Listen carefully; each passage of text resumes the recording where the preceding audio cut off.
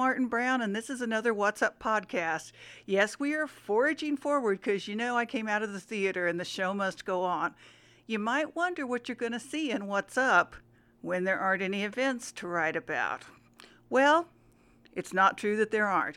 This week, for example, we've got the Walton Arts Center Broadway season announcement, and you'll be able to find another podcast at nwaonline.com/podcast with Jocelyn Murphy and Scott Galbraith and Jennifer Ross from the Walton Arts Center talking about the amazing array of shows for 2021. But the rest of What's Up, here's what we're going to do. We're going to look at all of the artists and makers in Northwest Arkansas who are doing amazing things to keep the arts alive while we're all dealing with the coronavirus.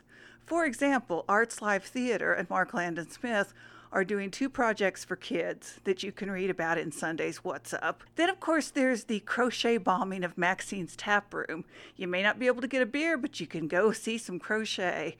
We'll also have a podcast column. We'll have a television story. We'll have some album reviews because clearly we don't have a live music calendar.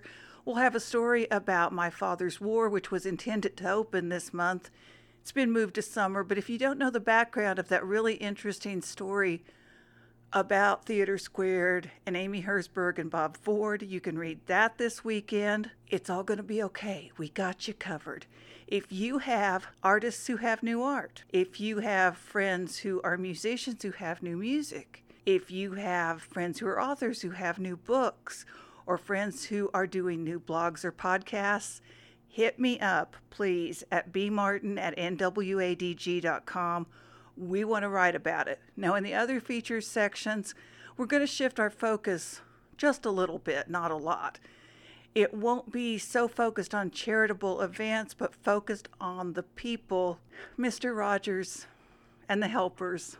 We'll be looking for the helpers throughout this whole mess.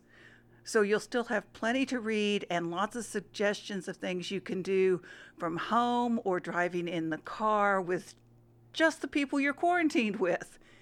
Don't hesitate to reach out, stay safe, and know that we're still here, and my colleagues are working really hard to make sure you have all the news about this that you need. Love you. Talk to you soon.